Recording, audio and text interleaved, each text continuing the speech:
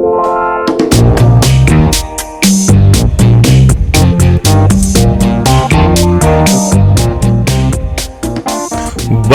to another episode of How You Can Too with your host, your boy, Alvy, aka Danny, aka Mr. You Can Too.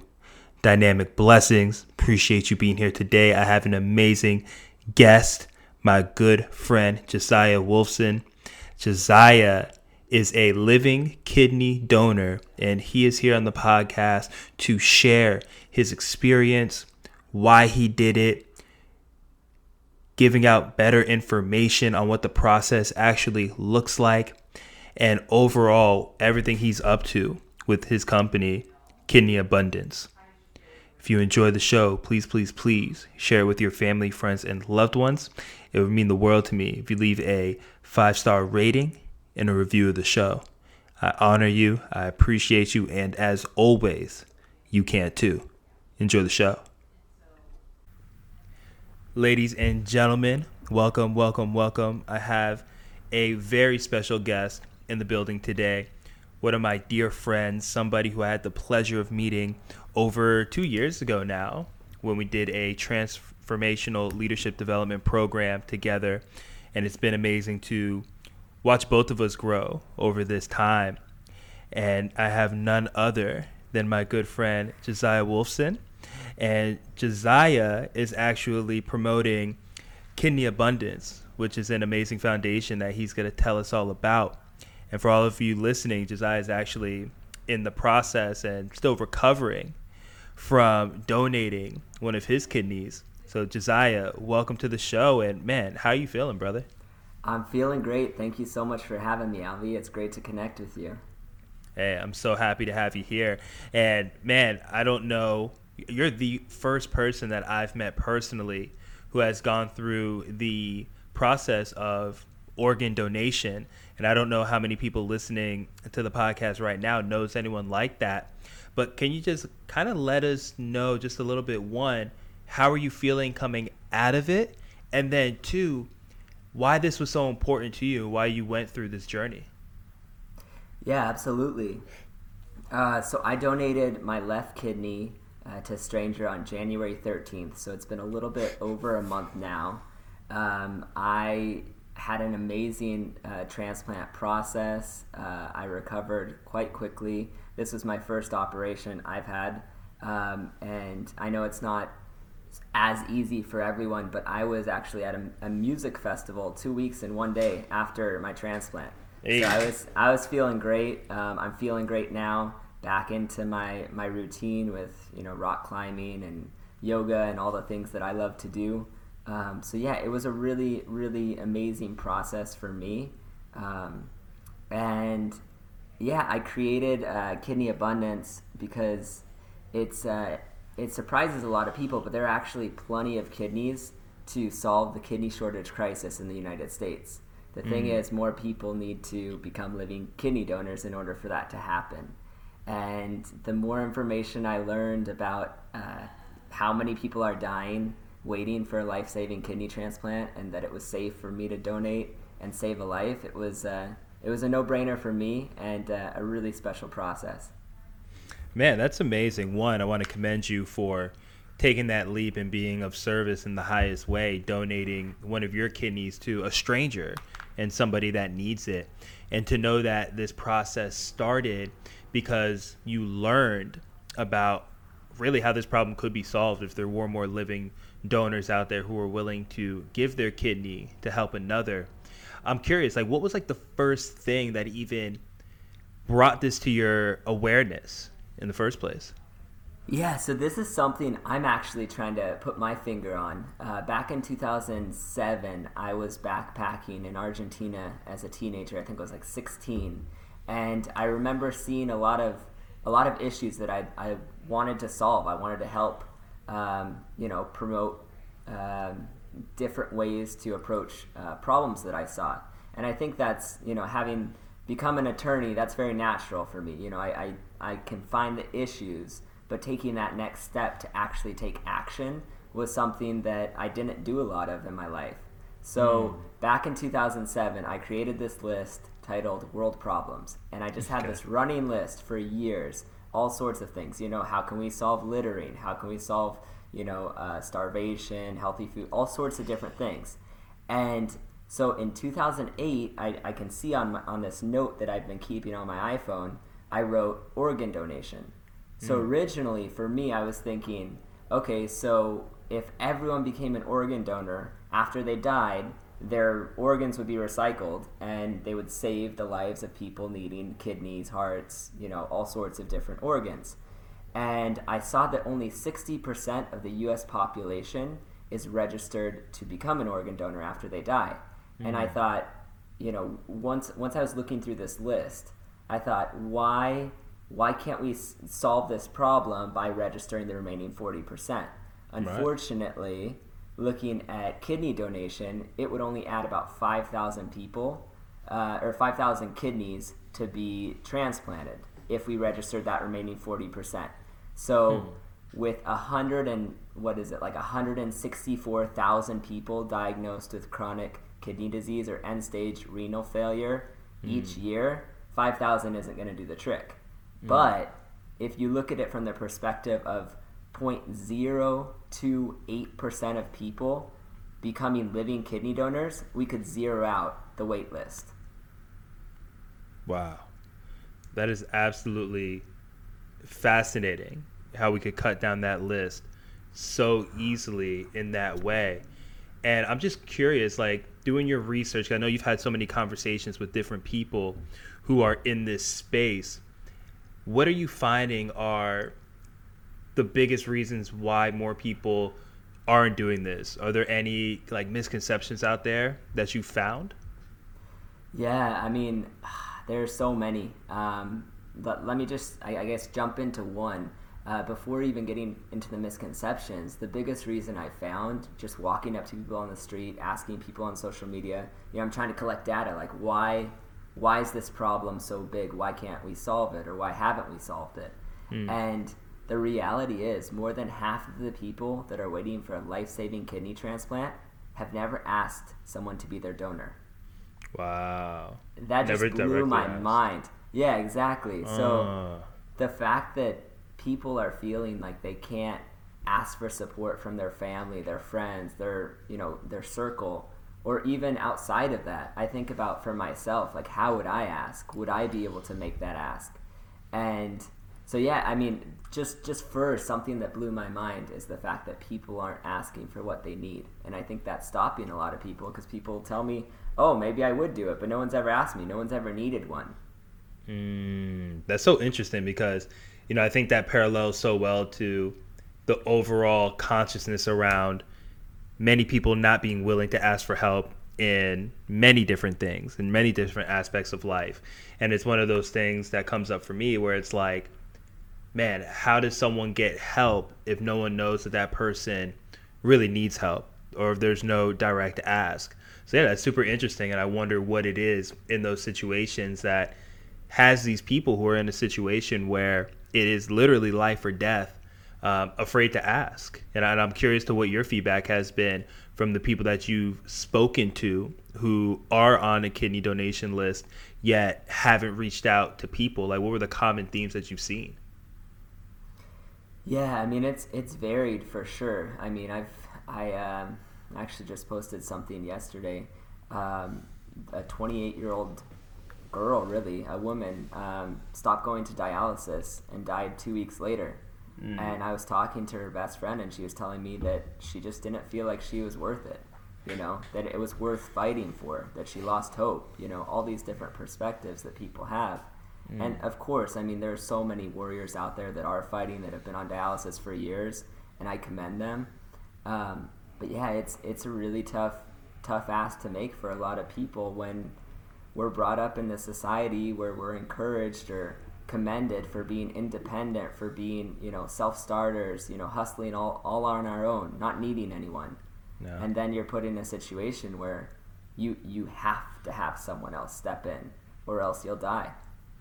Right. No, it makes a lot of sense. I mean, we do come up in a society where people are rewarded or put on a pedestal when they are self-made in some type of way, where, you know, in my reality, no one's self-made, no one does it themselves. Everyone needs help in some type of way along the way.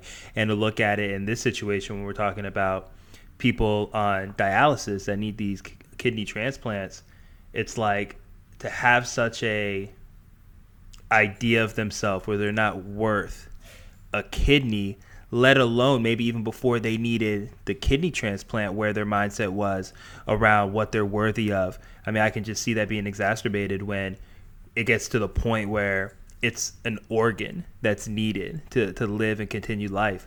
So I think that's something that, man, everyone listening to this can really think about is, you know, where are you not asking for help?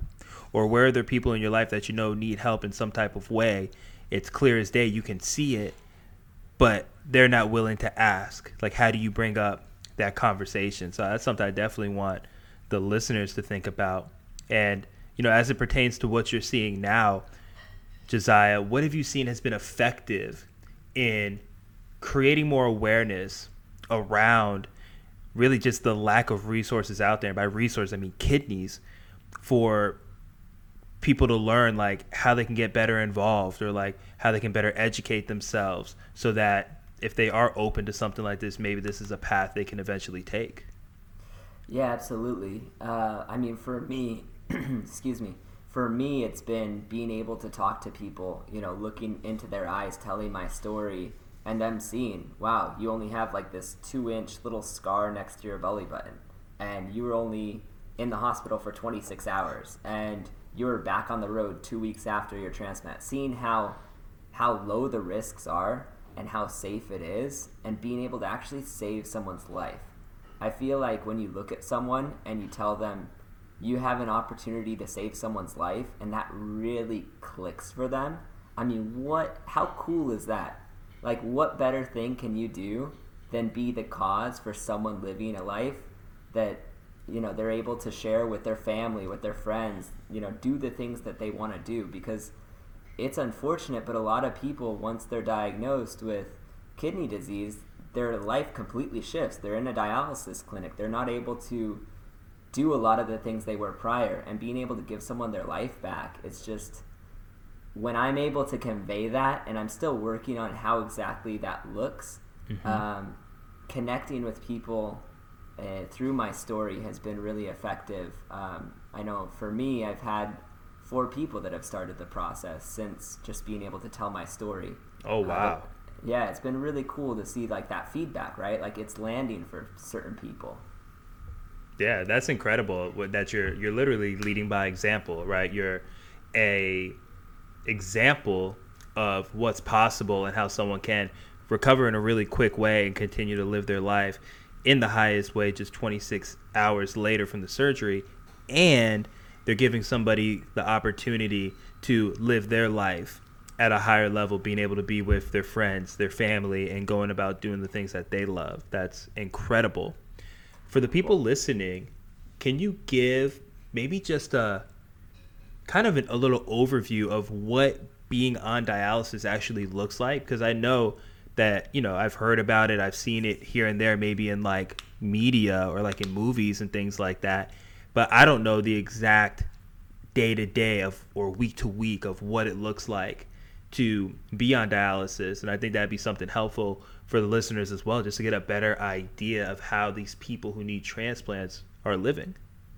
Yeah, and this was one misconception for me, because I thought, oh, well, you know, isn't the alternative you're just on dialysis forever, and it's a, you know, maybe it's a different life, but you're still able to live. And just, you know, from the beginning, I want to say that the average person dies within 3 years of being on dialysis. Wow. So this isn't an alternative. It's essentially just being on like death row, just waiting for the day that it ends. It's inevitable. So I just want to start by saying that. And there are different types of dialysis, and without jumping, you know, too deep into it, you have dialysis where you go to a clinic normally a few times a week. I think on average it's like 3 times a week for about 6 hours. And then you also have dialysis where you can do it at home. It depends on your health, on your ability to be able to do it by yourself or to go into the clinic. But just kind of understanding what dialysis does, right? So I'm not a doctor. I'm not, I don't have a ton of medical experience, but my understanding is that it's doing the filtration of your blood that ordinarily your kidneys would do. So your kidneys filtrate your blood, I forget how many times, but hundreds of times, if not more, per day, and then it generates the urine to release the toxins, right? So that's the liquid that you drink, and it releases the toxins. So with people on dialysis, they're not urinating, they're not releasing the toxins, but they're still, these toxins are trying to leave their body, and so that's why you'll see a lot of people swell up. And with dialysis, it's essentially these little straws that are doing the best job they can to filtrate the blood. It's not the same as the kidneys. It's not, as great as the kidneys, but it's buying that patient time until he or she gets a life-saving kidney transplant. Yeah, I mean, that's something that, I always think is incredible when I think about, the Western medical system, and like some of the biggest benefits of it is that when a person is in this type of state where like the body can't do something for itself, there's a solution there, but it's typically always a very temporary solution, right?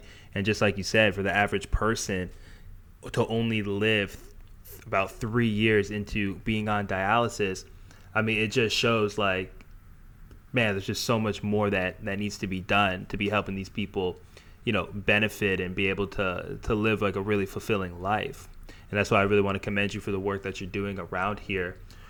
What do you see that's out there in terms of the resources and the different, I guess, just pioneers in this field who, like yourself, are trying to get the message out there? Like you talk about how telling your personal story has such a benefit.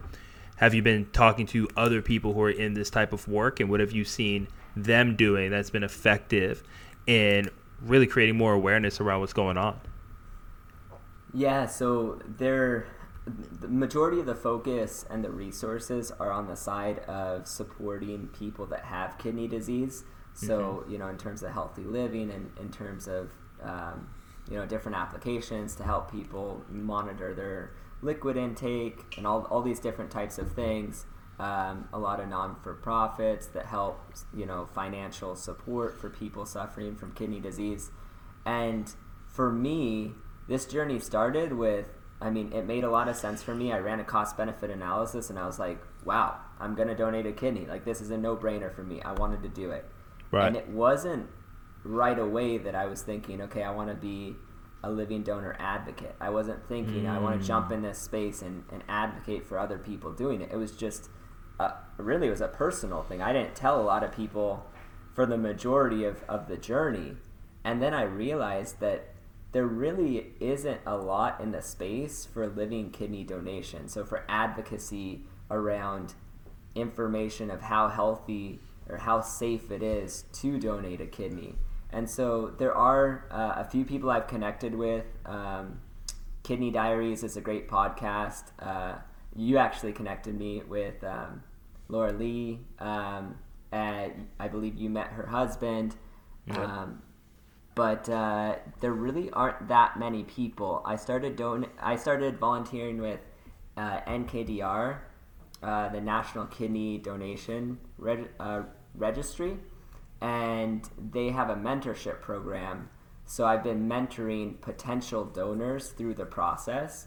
So those people that, hey, I want to donate to my sister, I want to donate to this stranger, but I have all these questions. Rather than having to do all the research and, try to figure out these concerns they have, they're able to talk to a living donor like myself that's able to answer their questions and walk them through the system. I love that. When you talk about these people who are interested, but they have the concerns, are there any common concerns that you see come up in these people who are interested in donating?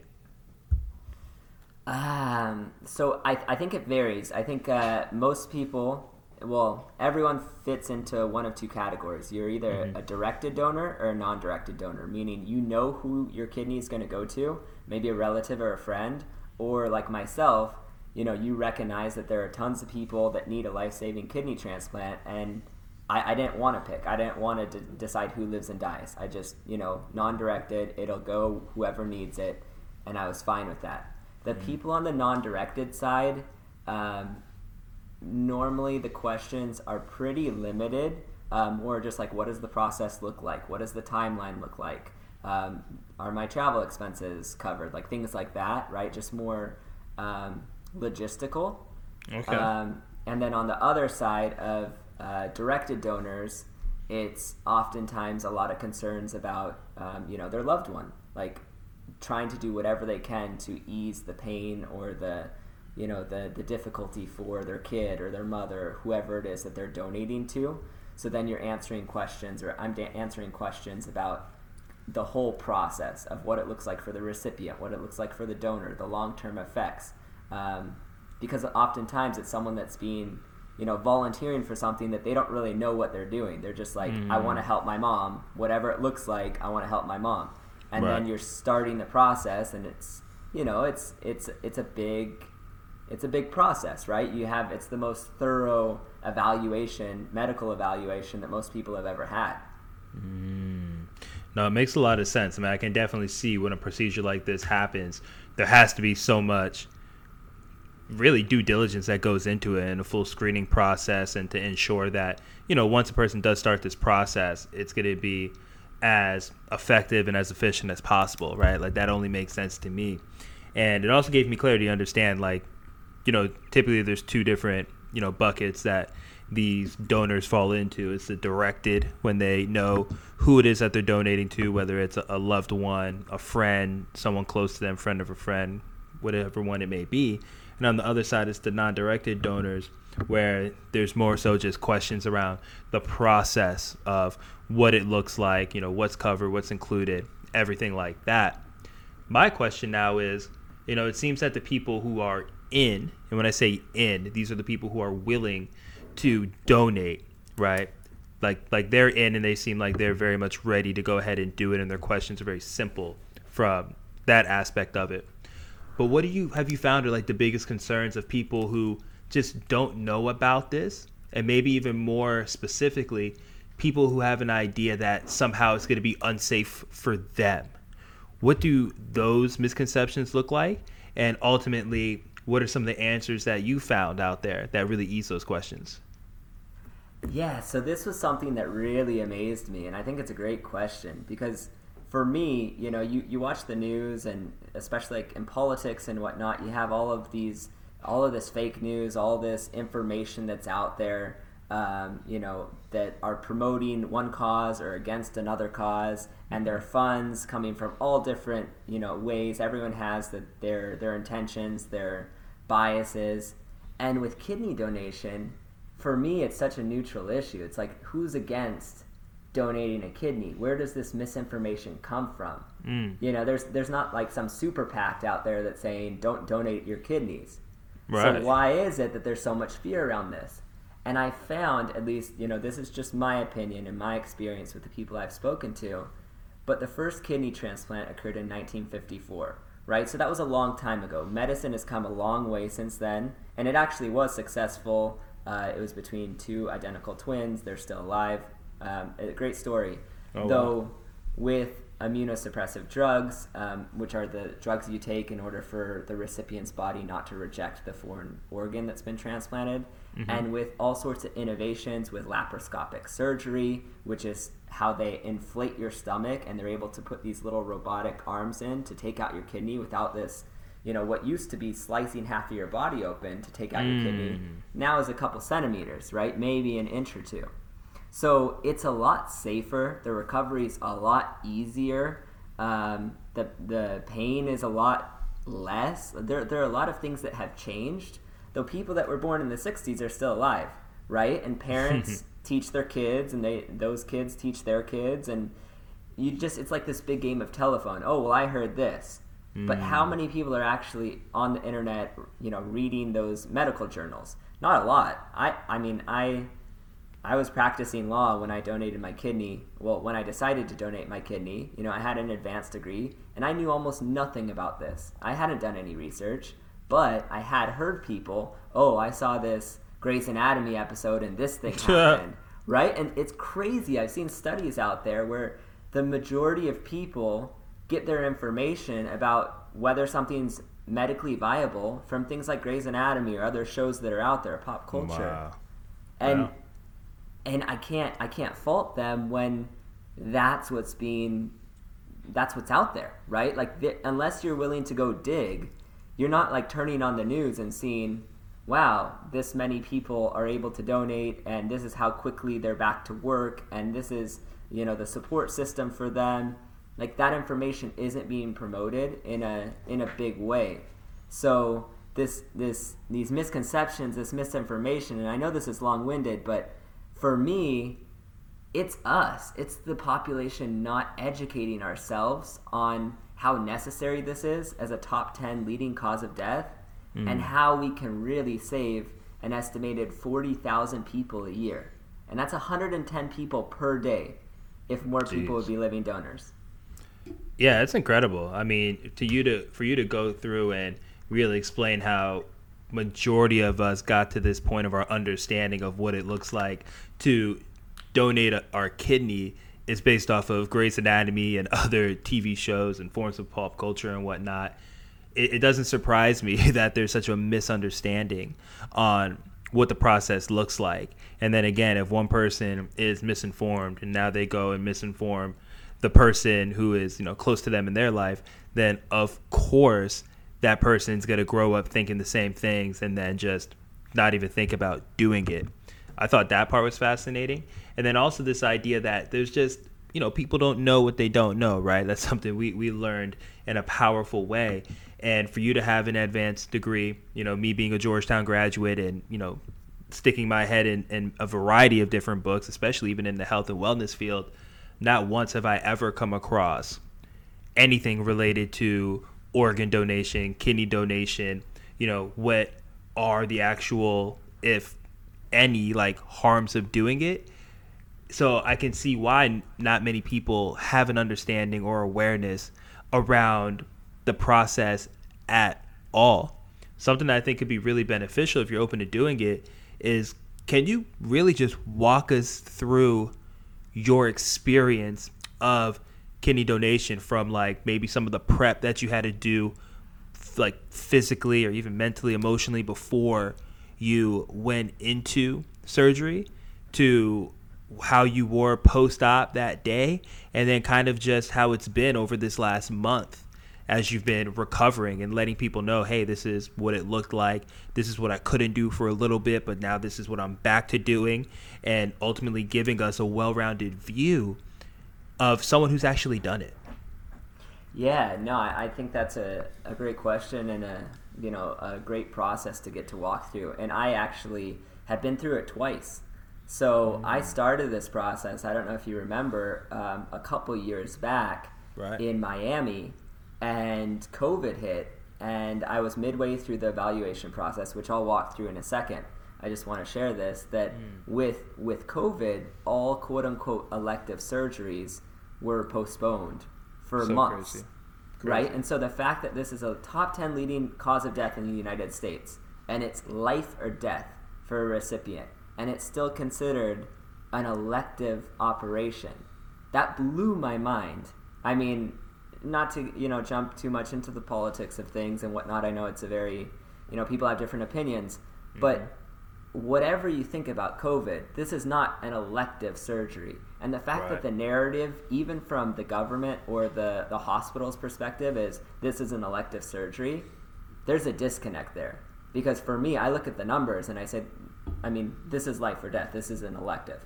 Right. I'll put that to the side and address your question. I just wanted to say I've been through this process twice, because I started in Florida, in Miami, and then I ended up moving midway through COVID because I was able to work remotely and whatnot. And then I ended up in Seattle, and I actually ended up donating in Los Angeles because I was able to recover at my parents' house, who live right outside of Los Angeles. Right. So, actually answering the question, and this is going to be somewhat simplified, but it starts with the transplant center. You choose what transplant center, normally whichever one's closest to you or where you're going to recover. I applied for like essentially it's like a voucher that pays for travel expenses. Mm-hmm. They'll cover your travel expenses, your hotel stay, your food, any lost wages when you're recovering. And it's not one of these like applying to like filing an insurance claim where they're fighting you. Like it's very straightforward, and you get a credit card the next day. So they don't want to have these disincentives for people not to donate that otherwise would be able to. So for me, I was able to choose my transplant center, which was at USC, Keck Medical. And then I got just these basic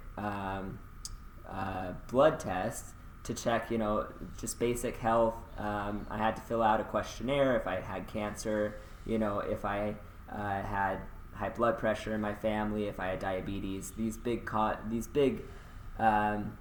considerations and whether or not I was going to be able to donate. And once I cleared that initial screening, I went for 2 days of testing. Well, let me take a step back. So first there was the independent living donor advocate. And that's someone that doesn't work with your transplant team. It's someone who represents you as a donor to make sure that it's completely consensual, that you're not, that you're voluntarily wanting to donate, whether you're a directed or non-directed donor. And then, so that was over the phone, first call, spoke with him for about maybe 45 minutes, explained why I wanted to donate. He had some questions for me. And then going through the process of all the medical, there's a 2-day process where you go into the hospital, everything from CAT scans to blood work to CT scans, all sorts of different things that I'd never had done before to make sure I'm healthy enough. Because they're not going to let you donate. Any hospital, any transplant center is not going to let you donate unless you are healthy and there's not going to be a chance of you developing, or a heightened chance of you developing, kidney disease in the future. So I met with a dietitian, I met with a social worker, I met with a psychiatrist because I was a non-directed donor, and so that was just the policy at USC. I met with my surgeon, I met with the nurse practitioner. It's a full 2 days of workups, and so that was the process of getting the test done. And then once they clear me, the whole team has to unanimously sign off that yes, I'm a good candidate, and we proceed with the matching. So they take blood samples, send it to UNOS, which is the national, essentially like the matching for the transplant wait list, to figure out where my kidney was going to go.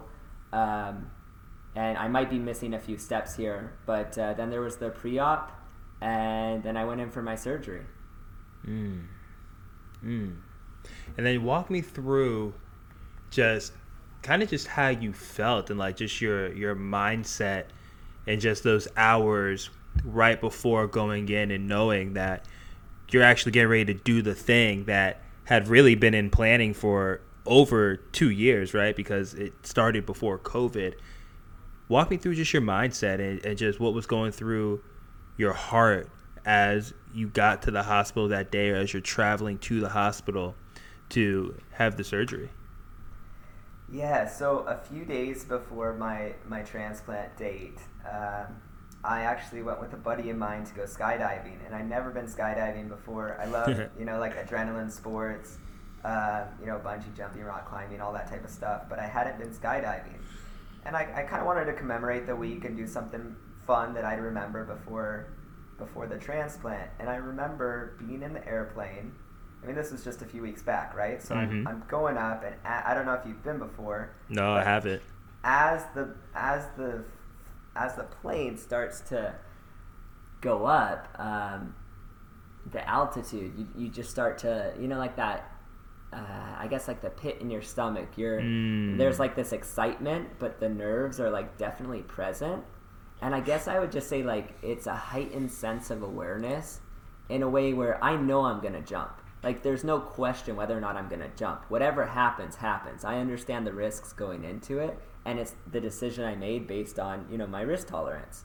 Right. So as I go up, I guess like the 2 or 3 days leading up to it, just a lot of awareness and being in the moment and just like smelling the flowers. I mean, as silly as it sounds, just really being present throughout the process. I wanted to be able to, reflect on this really beautiful experience and opportunity, and all the way to going into the surgery, similar to jumping out of the plane.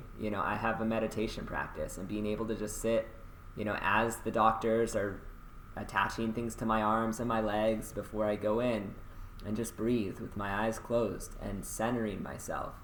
And it actually kind of makes me a little bit emotional, like reflecting on it. It was a really special moment, both jumping out of the plane and that moment before they put you under. And it's actually, it's a funny thing to me. They put the mask on you, and I always thought that it was like you inhale and whatever they're putting through the mask is what puts you under, but that's just oxygen they're giving you. What the IV in your arm is actually what's putting you to sleep. So I was like taking a moment, like, I don't know if I want to breathe yet. Like, I just want to like take this last moment. And the nurse looks at me and she says, "We're already putting you to sleep. We just want to make sure you're breathing." That's hilarious. Yeah, right. And it's so funny you say that, because I've had a couple of surgeries in my day, and I've been put to sleep, and it's so funny. I thought the same exact thing, and I can actually vividly remember like the smell of the oxygen, like before I went to sleep. So it's funny. You really kind of took me back there for a moment. And then when you wake up, it's like magic. I mean, it's a really, I mean, not to downplay it, because I know people have like really serious surgeries that are really risky, and they would look at this and they're like, well, yeah, that's, super low risk, something that's done hundreds of times at most big transplant centers a year. It's, right. Pretty basic for the surgeons that know what they're doing. But for me, it was just really exciting, because there is a risk, and getting to wake up and look around and be on the other side of something that had been building up for 2 years was a really cool experience. Yeah, it's amazing, man. It's amazing. I can only imagine, like, I think the metaphor, I mean, it's not a metaphor. I look at it as a metaphor because I'm comparing the two, but it's actually true because you did both. But like looking at jumping out of the plane and how that had such a parallel to you going into your kidney donation, and how both situations, it's like, one, it's something that not many people do, right? And then two, it's like you yourself went through your own risk analysis and saw like, okay, like I'm comfortable with what I'm doing, right? I've done enough research on both things to understand that there's a high chance that I'm going to make it on the other side, and that you had a lot of peace in your decision. So I don't think there's any coincidence that your meditation practices and how you center yourself and you focus on presence, how all of that allowed you to really take in the situation and be so present to the point where right before you're about to, go to sleep, it's like you just wanted to wait and allow that moment to come in just a little bit more, to really be there with it. And I think that's absolutely beautiful, and I appreciate you sharing that aspect of it. And then going into, kind of post-op, what did that play out? How did that play out? Yeah, so I think we've talked about before my my legal background and some of the clients I represented and whatnot. And based on my experience, I didn't want to take any of the narcotics. And I talked to my surgeon, my team ahead of time, and I made it clear, a certain industry I don't want to support.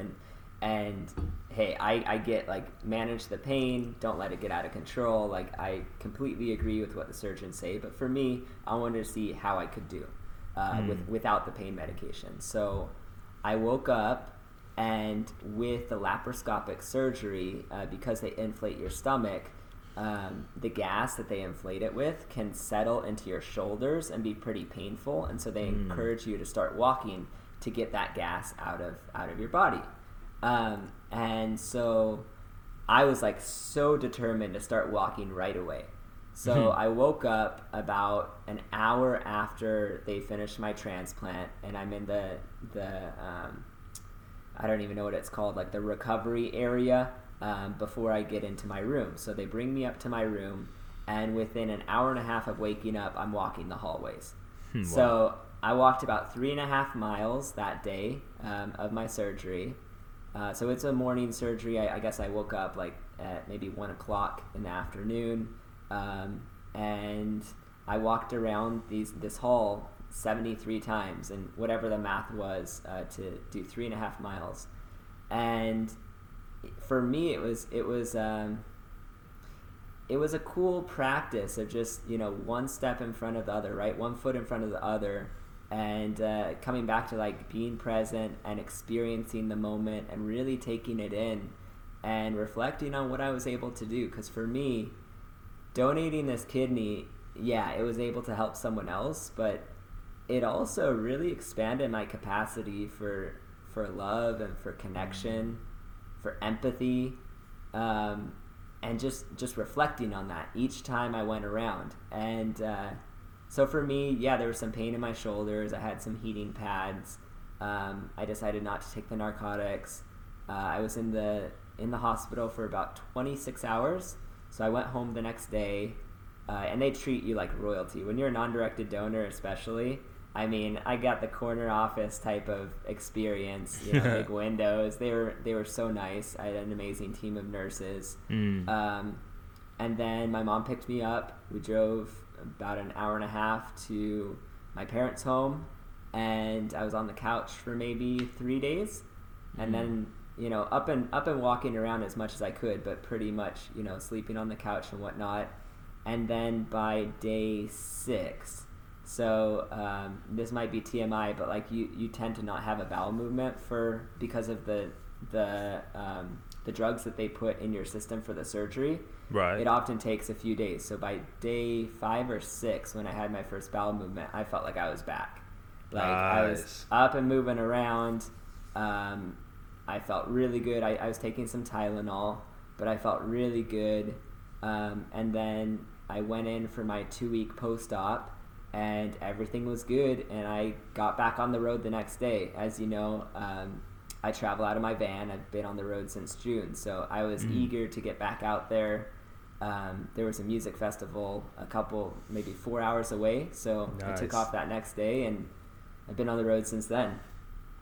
It's amazing. I mean, it's just awe-inspiring for me to see just one, that you went through and that you did this, right? Like, what a selfless act of love and compassion and all the things that you just said that really you've raised a new capacity for in your own life. I mean, I can definitely see how that can happen through this type of an act. And then to see how quickly you bounce back, like, I think it puts in perspective for me, what's possible with a surgery like this and with being able to help in this type of way, and knowing that, it doesn't take much to bounce back, especially when you're somebody who's already very healthy to begin with. And right now I'm just experiencing so much gratitude for really my sense of self, and just how much, quality health and wellness I have, because there's so many people who don't have that. And you know so much about my story, especially, learning with, just how I dealt with my mom's death and our relationship at the time. And I know she's somebody who had, really they say her cause of death was due to some type of organ failure.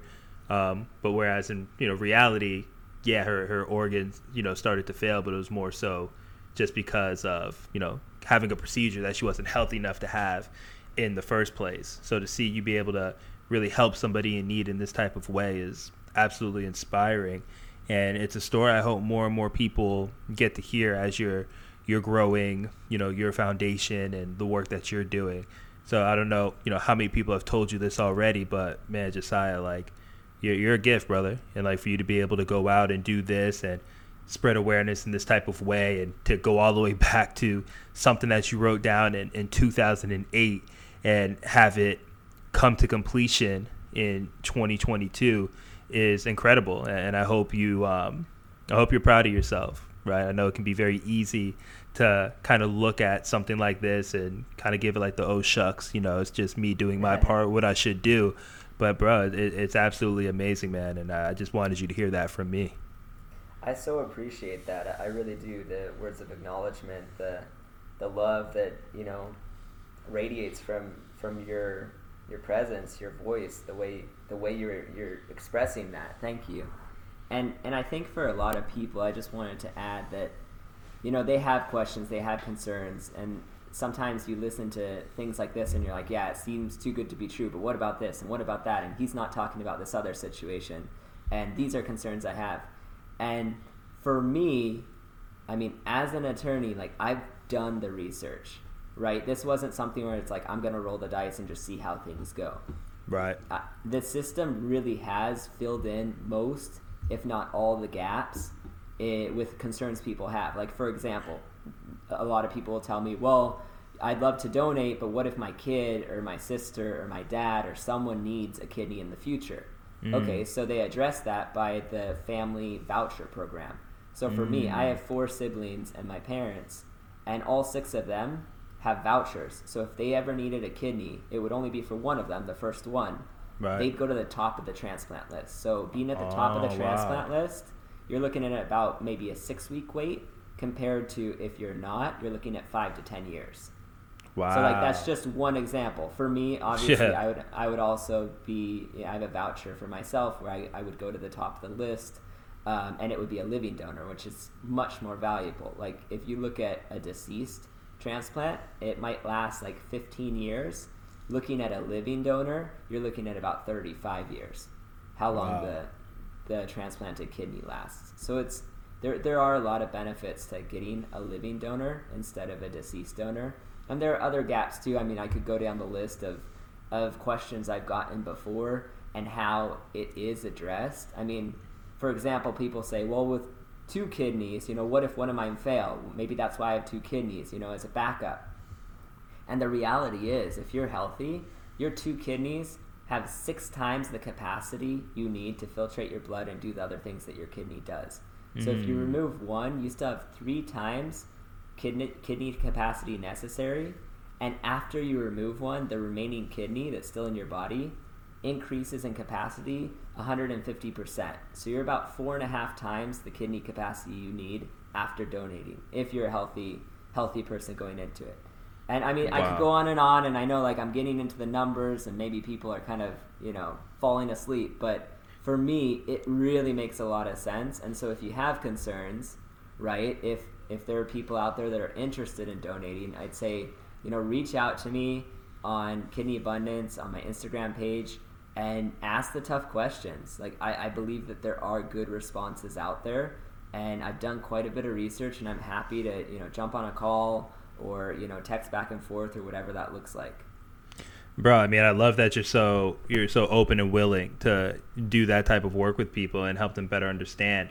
And something that I think is really important for everyone listening is, I know Josiah personally, and trust me, he is asking the questions. He is doing the research, and he's making sure that he has the best understanding that he can possibly have going through something like this.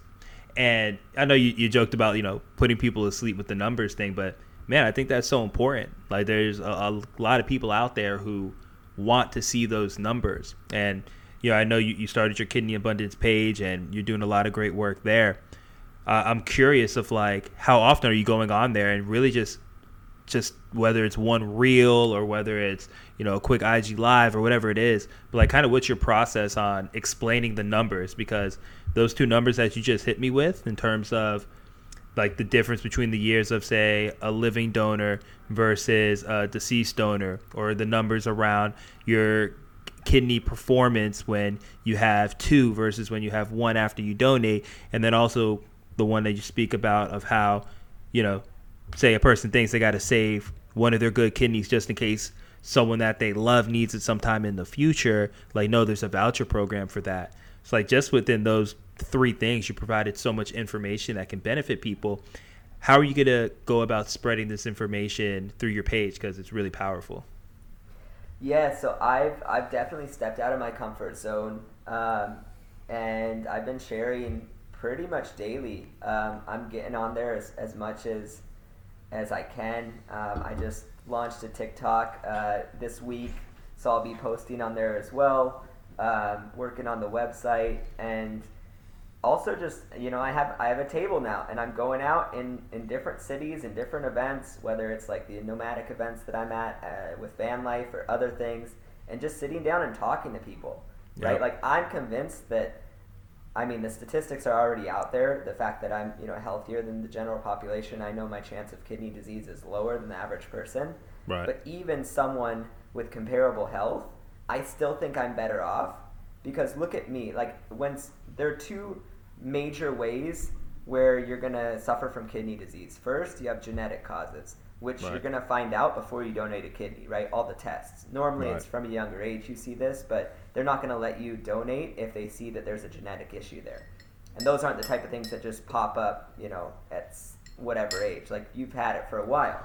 Right. So for me, I know that I don't have a genetic issue with my kidneys. So that leaves, the way I live. So 75% of people with kidney disease also have diabetes or high blood pressure, right? Or Right. both.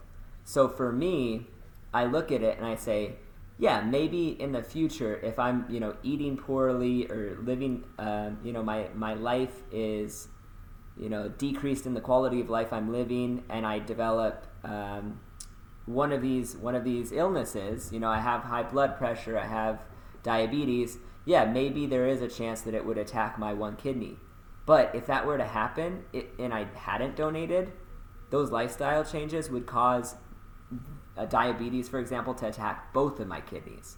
So I only have one kidney, maybe that buys me a little bit of time, but now I'm at the top of the transplant wait list rather than having to wait 5 to 10 years. So, and there's a heightened awareness, I'm going to take care of my body. I have one kidney. It's plenty, but I'm still going to be aware that, I want to make sure that I'm healthy.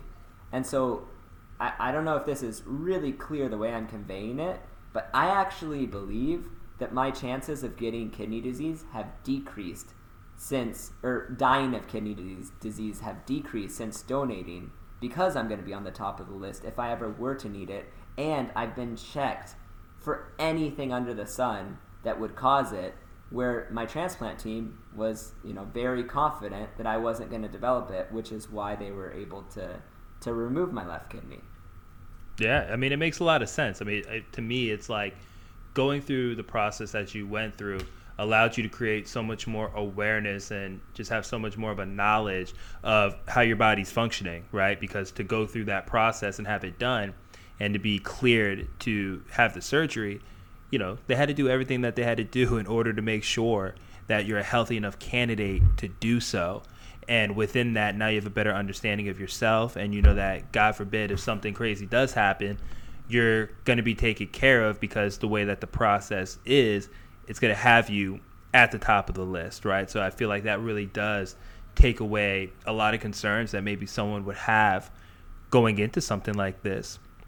Josiah, before we sign off here, if you had to just leave everyone listening with one message around kidney donation or organ donation or transplants in general, what's the message that you'd want the world to hear?